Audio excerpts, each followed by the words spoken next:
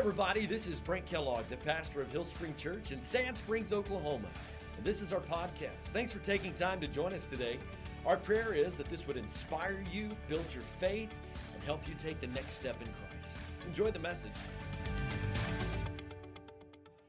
We are in a series where we're talking about people who were looking for a Savior.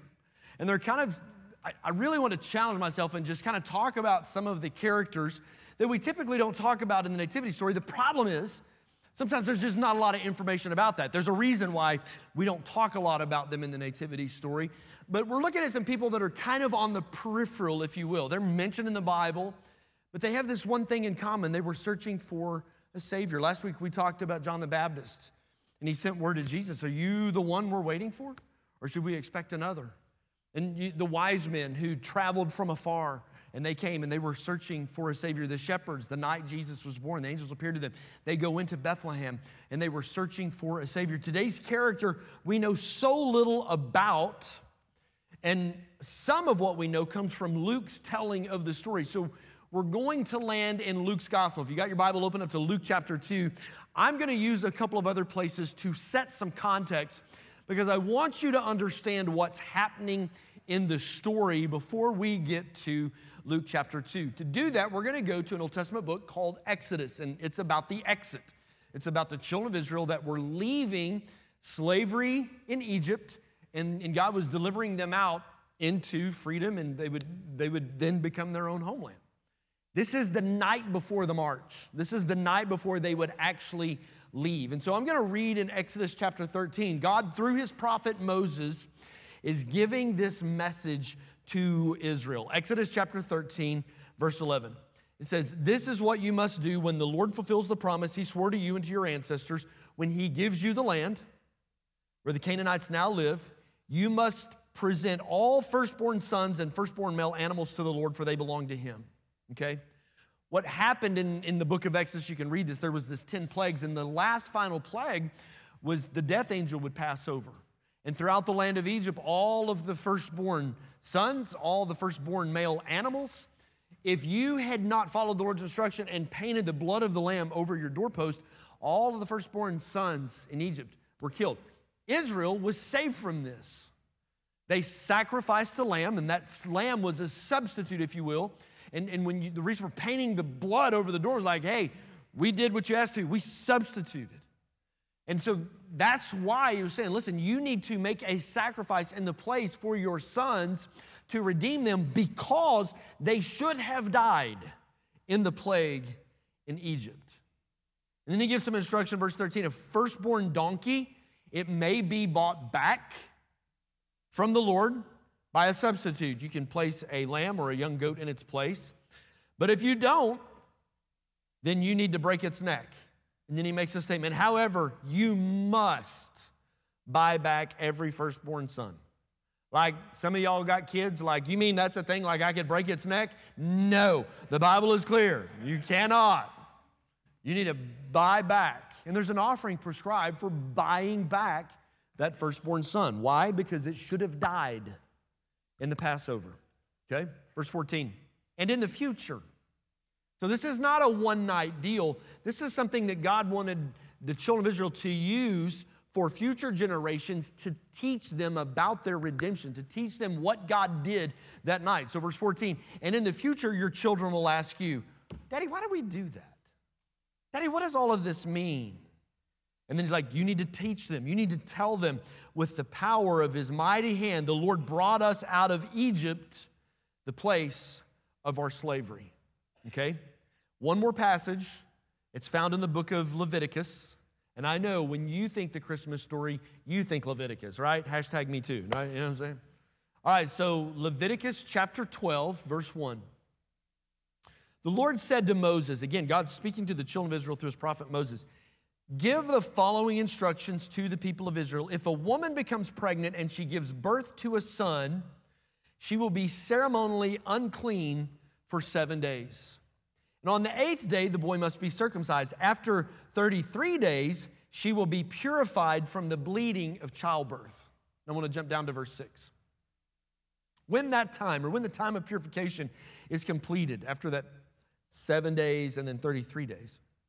The woman must bring a 1-year-old lamb, lock that in your memory, for a burnt offering, and a young pigeon or turtle dove for the purification offering. She must bring her offerings to the priest at the entrance of the tabernacle. The priest will then present them to the Lord to purify her.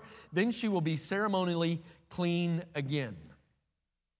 If a woman cannot afford to bring a lamb, she must bring 2 turtle doves or 2 young pigeons, one for the burnt offering, the other for the purification offering. The priest will sacrifice them to purify her, and she will then be ceremonially clean.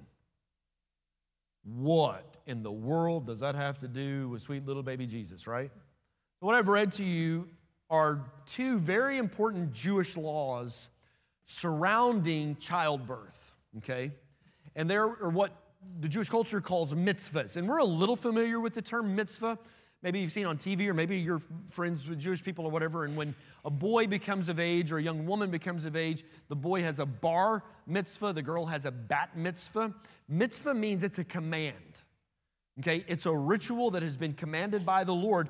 And so there are several mitzvahs in what I've just read in both Exodus and Leviticus. The night before the exodus of Egypt, God is saying, listen, your firstborn should die in this plague, but because I've given you a way to redeem them, and I want you to do this forever, because this will serve as a reminder. Parents, don't forget to teach your kids what God has done for you in your life. By the way, that still holds true in 2022. Can I get an amen?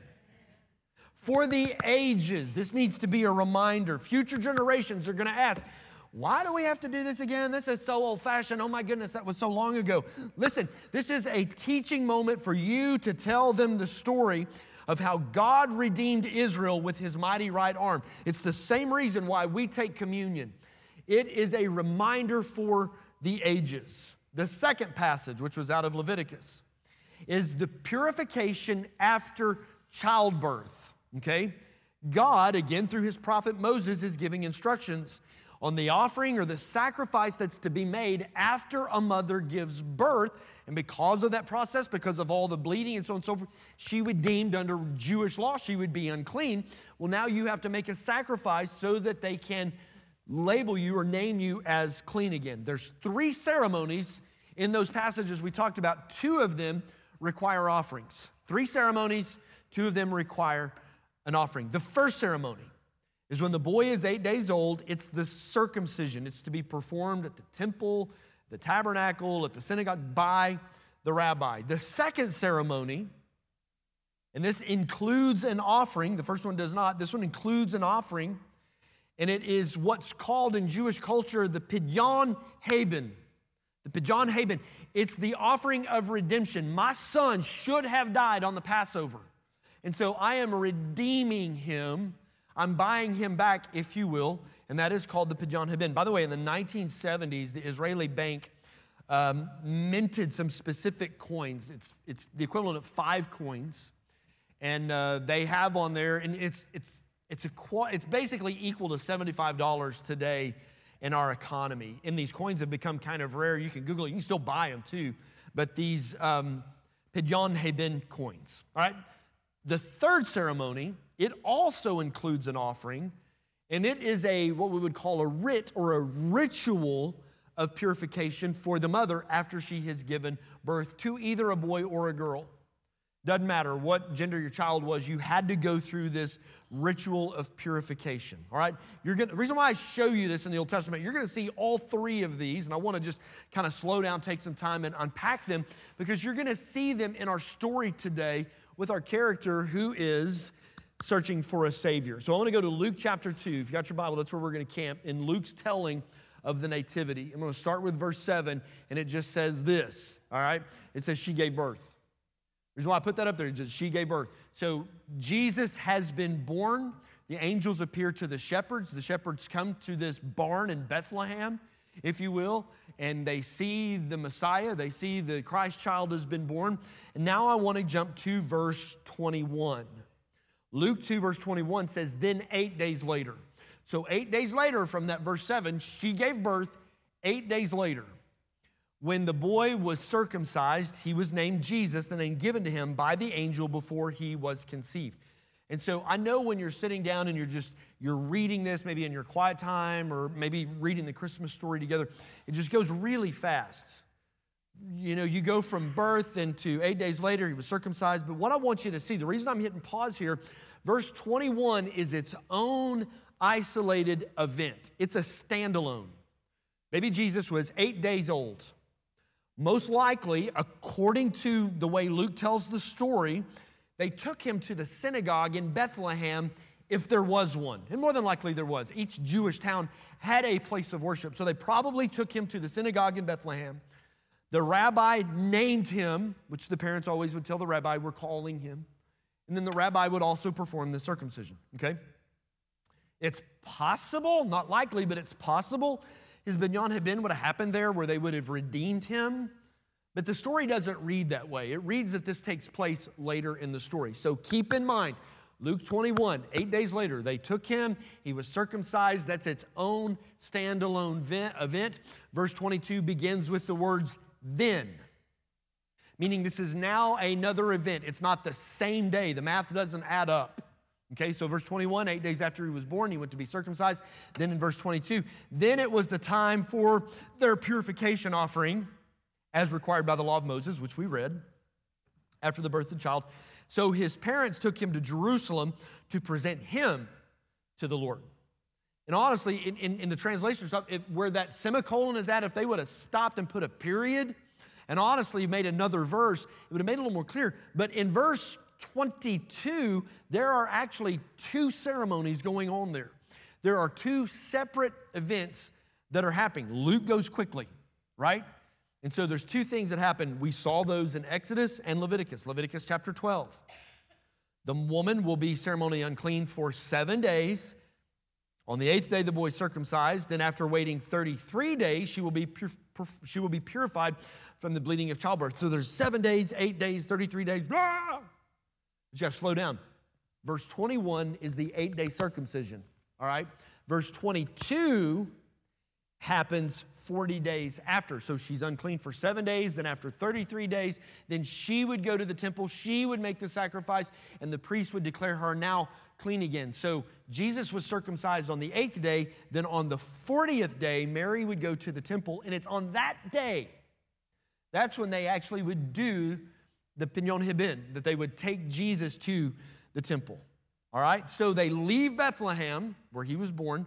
They travel to Jerusalem, a little over 5 U.S. miles to get there. Mary's ceremonially purified, and Jesus is what we call the presentation at the temple. They brought Jesus in, and they did, most likely here is where the Pinyon Hibin takes place in this moment. Everybody take a deep breath. Look at your neighbor, ask him, are you all right? Because I know sometimes history gets a little bit swirly. Everybody okay? All right, wake them up. I forgot to tell the ladies in the coffee shop, make it a double shot of espresso this morning, you know? All right, verse 23. The law of the Lord says if a woman's first child is a boy, then there's a whole different thing that takes place. He must be dedicated to the Lord. Okay, it goes back to what we read in Exodus. Okay, you need to redeem that child because he should have died in the Passover. So they offered the sacrifice required in the law of the Lord, either a pair of turtle doves or 2 young pigeons. With careful study, you would see that Luke was very selective in what scripture he quotes, because up on the screen, it's in quotation marks, either a pair of turtle doves or 2 young pigeons, okay? What we saw in Exodus chapter 12, now it's interesting because Exodus chapter 12 said the family, and to redeem their firstborn son, needs to be a 1-year-old lamb. But Luke doesn't mention a 1-year-old lamb. But Exodus 12 also says if they could not afford a lamb, they could bring turtle doves and young pigeons. So Mary and Joseph had endured great expense traveling from Nazareth to Bethlehem. And the lodging that's required, and feeding their animals and feeding themselves, and whatever they may need for the birth of a child. And then not only do they travel from Bethlehem, now they travel to Jerusalem. How many of you know trips are expensive? Every time you stop at the gas station, it's just $47. If you let the kids go in, it's not good. They do not give the 1-year-old lamb. Instead, they give 2 turtle doves and 2 young pigeons, the offering that was described for poor people. For those who were, it says if you can't afford a 1-year-old lamb, you can do this. Sidebar, not to throw you off the thought train, but this is why we think the wise men that came from afar, this is why we think they came not when Jesus was born, but they came after the fact. You know, the song says, a child shivers in the cold. I mean, if I was writing the song, I'd have said, let us give him a blanket. But instead, they piled a bunch of gold on him. I'd be fine with that too. You know what I'm saying? If you don't throw some gold on your brother. The gifts that the wise men brought would have been enough to buy easily a 1-year-old lamb. So this right here, this is the reason why we don't think that the wise men didn't come till later. Jesus was at least a year old, maybe 2, and there's some other conversation that goes into that. But Jesus wasn't born in a palace. Jesus wasn't even born into a middle-class family. Jesus wasn't born into wealth. He born into a family that, according to this story, was financially struggling. They could barely afford the travels that this adventure required. They could barely afford the minimum offering required by law. Jesus, as a young child, knew what it was like to struggle. But man, this is one of those things that as I unpack this, I just kept circling here and kept circling here. And even called Pastor Matt. I'm like, I need to chew on this because there's something here. I'm trying to figure it out. I'm trying to dig it out. What if Mary and Joseph's financial situation where they could not at least afford a 1-year-old lamb, what if their financial situation where we can only pay the minimum offering, we can't afford the lamb? What if it was their financial situation that created space where there was no confusion who the real Lamb of God was at the temple that day? There was no lamb used to redeem the Lamb of God. There would be no substitute lamb for our Savior. That's really good, Brent. Oh, thank you. Maybe what you're going through, maybe the season of struggle that you're in is setting you up to bring some clarity to your life. Maybe God's wanting you to have that wow moment. In your struggle, in your trial, in your season, you could only afford the minimum. And God doesn't want you to be confused about who the real Lamb of God is. The thing that you're going through right now is what God wants to use to show you that He is your provider and He is your Lamb. If they would have been rich, they wouldn't have seen the Savior. They would have seen the substitute Lamb. So now we meet our character that I want to dive into and talk about. His name, you would say it in English, as Simeon. It can also be referred to as Shimon, which is a common Hebrew name. And he is a character who has been searching for a Savior. I'm going to jump to Luke chapter 2, verse 25. At that time, there was a man in Jerusalem named Simeon. He was righteous and devout and was eagerly waiting for the Messiah to come rescue Israel. The Holy Spirit was upon him and had revealed to him that he would not die until he'd seen the Lord's Messiah. That day, the Spirit of the Lord led him to the temple. So when Mary and Joseph came to present the baby Jesus to the Lord as the law required, Simeon was there. Stranger danger. He takes the child into his arms and prays God, like, give me that baby. I don't know you, you crazy old coot. What are you doing? That's just what is going on here, right?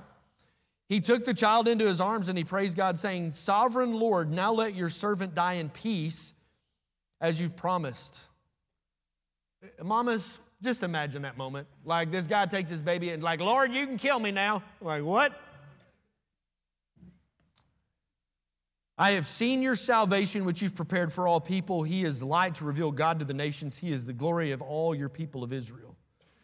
Jesus' parents were amazed at what was being said about him. Then Simeon blessed them, and he said to Mary, the baby's mother, this child is destined.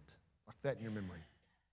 This child is destined to cause many in Israel to fall, yet others will rise.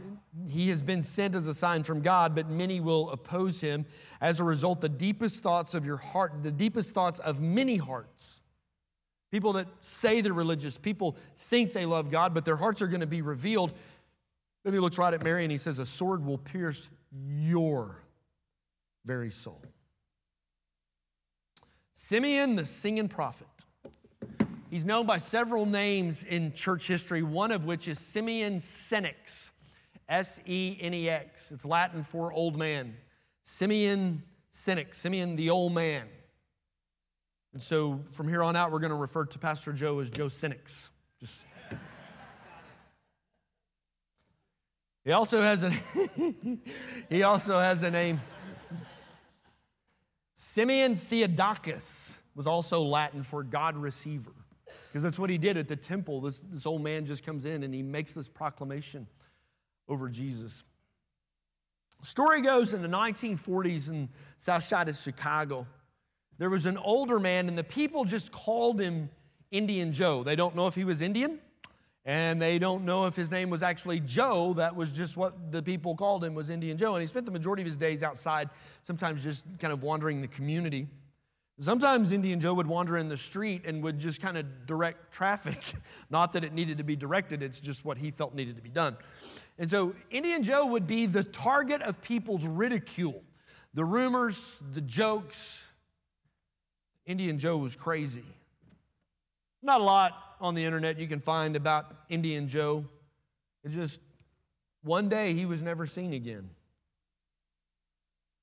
I think most towns have at some point their version of an Indian Joe. Maybe you were thinking of the one that was in your town.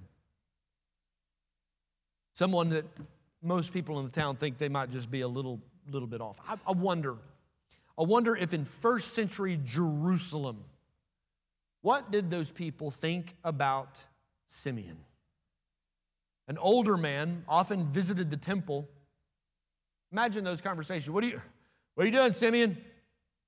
Just looking for the Messiah.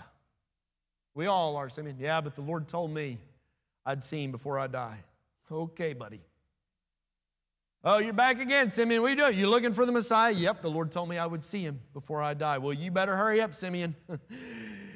You're very stricken in age. You're getting on up there, buddy. But I think Simeon could relate to Abraham, because God had promised Abraham he would give him his son, and Abraham had to wait for 25 years to see that son be born. I think Simeon could relate to Noah. God said, Noah, it's going to flood. You better build a boat. Noah went to work, took him years to build a boat, and eventually that first raindrop fell. I think Simeon could relate to David. When David was just a boy, he was anointed as king, and it would be years before he would see that promise. Why is it the theme of God's promises is many times followed with silence? Simeon was convinced he had heard from God. Simeon was convinced God's Spirit had spoken to him. You will not die until you see the Savior. Simeon had spent the later part of his life searching for the Savior. Maybe he would be the recipient of people's ridicule. We really don't know. Luke describes him as a very righteous, a very devout man. He eagerly was awaiting the Messiah to come and rescue Israel. Some people think Simeon, actually, this is not in the Bible. This is as you get into church history and you kind of do some studying there. Some people think it's quite possibly that this Simeon in the Bible is a guy by the name of Simeon ben Hillel. In Hebrew, when you see Ben, B-E-N, it's not a name. It's really kind of a surname. It means son of, okay?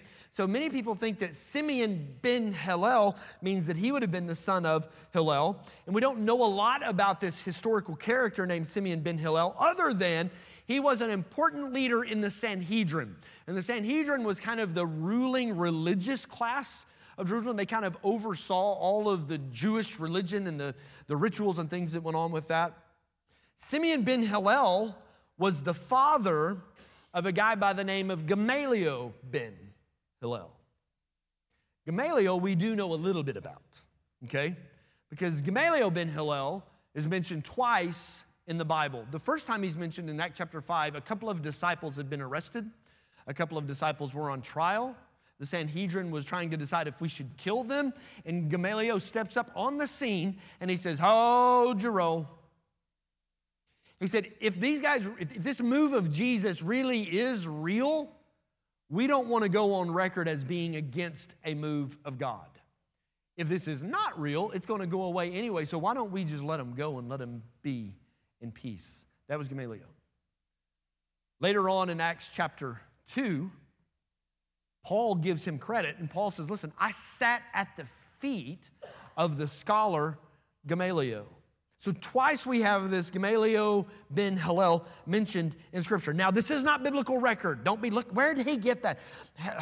What book of the Bible? No, I'm talking about history, church history. Thinks it's quite possible that this Simeon ben Hillel was the father of Gamaliel, is also the same Simeon that's at the temple that day. And it would make sense then why Gamaliel would actually, at one point, he would kind of defend the disciples of Jesus, because maybe he remembers the story that his old man father told him. Man, there was a day at the temple when, I don't know, God had sent me up there and I held that baby and I felt like something was going on in that moment. Maybe that's why Gamaliel said, hey, let's just let these guys be in peace. It's possible. And then this older man takes baby Jesus and he holds him against his chest and he begins to sing this beautiful song for the ages. And actually part of his song that he sings, he's actually quoting Isaiah chapter 52, verse 10. I won't go there, but if you're a side note taker and you want to see that, he actually, in this song, he sings part of Isaiah chapter 52, 10, which again is reference to we're searching for a Savior. So the things about Simeon's life and Simeon's story is, number one, Simeon has this song of worship. He has this intimate moment of worship right there in the temple while he's holding the Christ child. I have read the Gospels numerous times. I've lived through 48 Christmases. I've never known this. Part of lack on my absence of study, I guess. But there's actually 4 songs of the Nativity that are found in Scripture, and Luke records all 4 of them.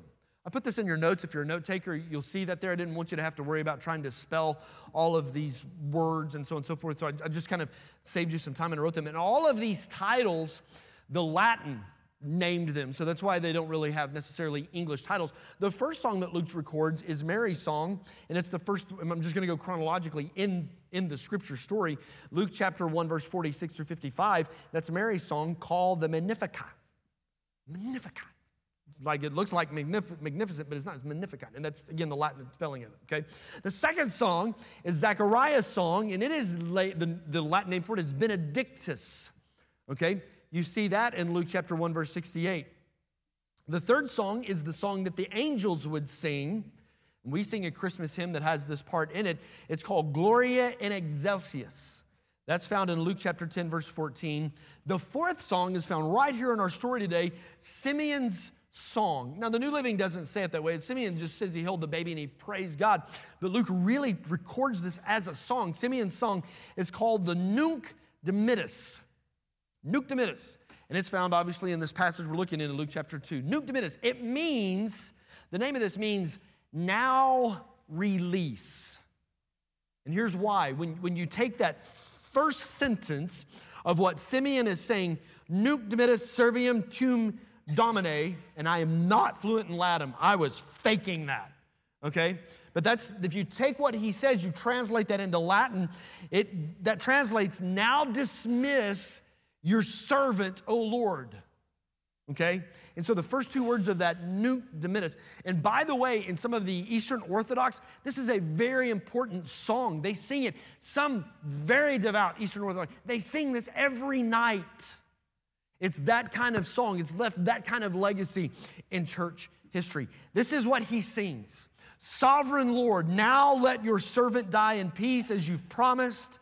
I've seen your salvation. I'm holding him right here in my arms, which you've prepared for all people. He is a light to reveal God to the nations, and he is the glory of your people, Israel. The point of the song, Lord, you have fulfilled your promise. You told me I would see the Messiah, and here I'm holding him in my arms. I am not crazy. Almost titled this message, You're Not Crazy. That's the point of this song is, Lord, I have seen him. You have fulfilled your promise in my life. Now, come get your boy. Let me go home. Let me die. So tomorrow actually marks the 2nd anniversary of doing my grandfather's funeral. I went and pulled his funeral up to reference something, and I realized that tomorrow would be the 2-year mark. And My dad died 20 years ago, and so my grandfather was really influential in my life in those later years, and he lived to be 91. He was an elderly gentleman. Both of my grandparents lived a very full life. They were married for 68 years. Let that sink in. 68 years. And there's a picture of them, as they got older, they were able to travel. And I know you're looking at them and go, well, we know where you get your good looks. Oh, stop. I didn't think it was that funny. My grandmother passed away in October of 2014. My grandfather had to live another 6 years. And he grieved and he grieved. And I would go stay with him, and, I would hear him in his bedroom, and he would be praying at night, and I could hear him, and in his prayer was, God, just come get me.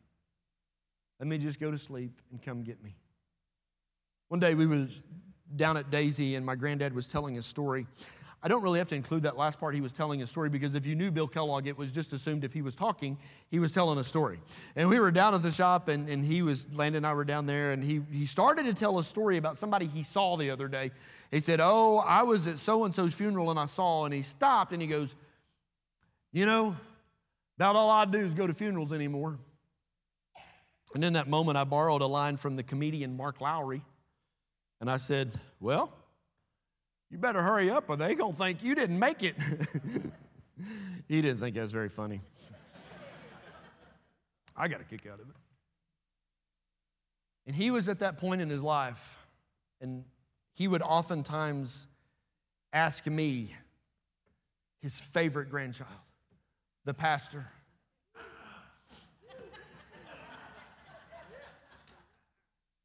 y'all think I'm lying. To prove a point, I feel needs to validate my story, Pastor Will. After I did my grandmother's funeral, a lady walked up to me. She came up and said, every time your grandma showed us pictures, she always said, but this one's my favorite. Hashtag just saying. There are 4 other cousins that can validate this story for you. He was in the hospital in Oklahoma City, and he had fluid around his heart. What's funny is he died on December 9th, somewhere in there. And at Thanksgiving, he and I were talking about taking another trip, because as the favorite, I would be the only one that ever take him anywhere. And he was in the hospital, and my brother happened to be in the room at the time, and he passed. He died. And all the alarms started going off and beeping. They came in, and they were working on him, and they got him back. And after he kind of came out of this fog and came to, he was like, well, what happened? And my brother said, well, you died. Well, what'd you bring me back for? Like, seriously, he was mad. Brother was ready to go. He did. He lived a long, full life. And I relate Simeon to that story. I wondered that every day did he come to the temple looking for the Messiah, because maybe he had lost his wife too. Just like my granddad, he had buried one of his sons. Maybe in this song, this Nunc Dimittis, Sovereign Lord, now release me.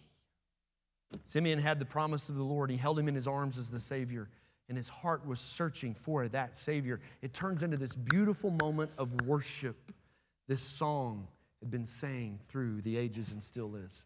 Secondly, in Simeon's moment, we see Simeon. Simeon has a unique name for Jesus. Jesus has lots of names: Prince of Peace, Emmanuel, God with us. He doesn't know Jesus' name, but he walked into this. And even how he describes, or how Luke describes this story. And the New Living Translation, verse 25, just says that Simeon was looking for the Messiah. You miss that. But with careful study, and I always try to go back and look at older translations, because I want to make sure that I don't miss anything, because sometimes for the ease of understanding, we will take words and we'll just, like Messiah, because that's really what he's after, but yet there's a different word that's used here. The word in verse 25 is actually the consolation of Israel. It says that he was looking for the consolation from the root word console, or the comforter. He was looking for the consoler, the comforter of Israel. He was waiting on the one who would bring peace to God's people. Jesus would be the great consoler for Mary and Martha at Lazarus' tomb when he had died. He would be the great consoler for the adulterous woman that had been caught in the act by the religious zealots. He would be the great consoler to Thomas, the doubting disciple, as Thomas sat in disbelief that Jesus had died. And Simeon knew that. And he said he is waiting for the great consoler, the person who would bring comfort to generations. He would bring consoler to you and I. In this life you will have troubles, but it's Jesus' word that says, take heart, for I have overcome the world. What a beautiful, powerful, and fitting title for the Messiah. Amen, everybody? And then Simeon says this, Simeon blessed them. He sang this song about Jesus, and then he blessed them. And he said to Mary, the baby's mother, the child is destined. The child is destined to cause many in Israel to fall and many others to rise. He's been sent from God. He's a sign from God. But many will oppose him. As a result, the deepest thoughts of many hearts will be revealed. People that say they're spiritual, people pretend to put on the spiritual the stuff. People that go to church, they act spiritual, but their heart is going to be revealed that they're after self-glory, not the glory of God. And then he says this right to Mary, a sword will pierce your very soul. This is Simeon's prophecy. I call him Simeon the singing prophet. He will cause some to find life because Jesus is the way, truth, and the life. Jesus will also call many others to fall. There would be many that would reject Jesus because he did not meet their expectations. He met every biblical expectation. He fulfilled every biblical prophecy, but he just didn't meet their expectations. Well, the Messiah wouldn't come from a poor family who couldn't even pay the offering price to redeem their firstborn son. The Messiah wouldn't come to the defense of an adulterous woman. The Christ, he wouldn't be seen with sinners and tax collectors. And there are many who would reject Jesus, and it would lead them to fall, meaning it would lead them to an eternity in hell because they would not receive the message of the Messiah. But then there would be those who would. There would be those who would rise. And he looks right at Mary and he says, a sword will pierce your very soul. This is a beautiful, precious moment of this baby being presented at the temple. Verse 33 says, Jesus' parents were amazed. They were amazed at what he was saying. This is kind of a wow moment. Confirmation after confirmation after confirmation from the angel to the shepherds, this man in the temple who holds their baby, confirmation after confirmation after confirmation. And then he prophesies to Mary about the emotions that she will feel someday standing at the foot of the cross. He's a precious baby now, but he would someday be crucified as a criminal. And Mary, you'll be there to see it all. The pain, the grief, the sorrow. I'm sure there were times that Mary even questioned, God, where are you at in this? Like, I didn't volunteer for this. I was just a young, unmarried girl. God, I don't have the strength to go through the pain. I'm not strong enough to go through the grief of having this soul pierce through my heart, watching my son being crucified as a criminal. And Simeon's prophecy would be fulfilled as Jesus cried out, it is finished, as he breathed his last breath on the cross. And he told her that was coming. The world was searching for a Savior. I think the most powerful part of this story, this was the part that wow. I could take 3 or 4 Sundays and just unpack these next 4 words. This most intimate moment is found right here, verse 34. And it says, this child is destined. There's a lot of theology there in those 4 words. Meaning Jesus was not an afterthought. Jesus was not plan B. And there is crazy grace found in God's love. Let me unpack that for you. Because what he's saying right here is there is crazy grace found in God's love. God has never been surprised by the actions of humanity. Disappointed? Yep. Angered? Yep. Wanted to start over? Yep. But God's never been surprised. Meaning, when He breathed life into this clump of dirt and Adam became, and He formed life into Eve, He did so knowing they would eat the fruit. It was not, dang it, Adam, I told you not to. What are you doing down there? Oh, Jesus, man, I'm sorry, buddy, but you're going to have to go down there and fix Adam's mess up. God knew Adam and Eve would sin, and He made them anyway. Jesus was destined. You tie that with the theology found in John that says, in the beginning, He always was. Jesus was destined. God knew you would sin, and He made you anyway. God knew you would struggle, and He loves you anyway.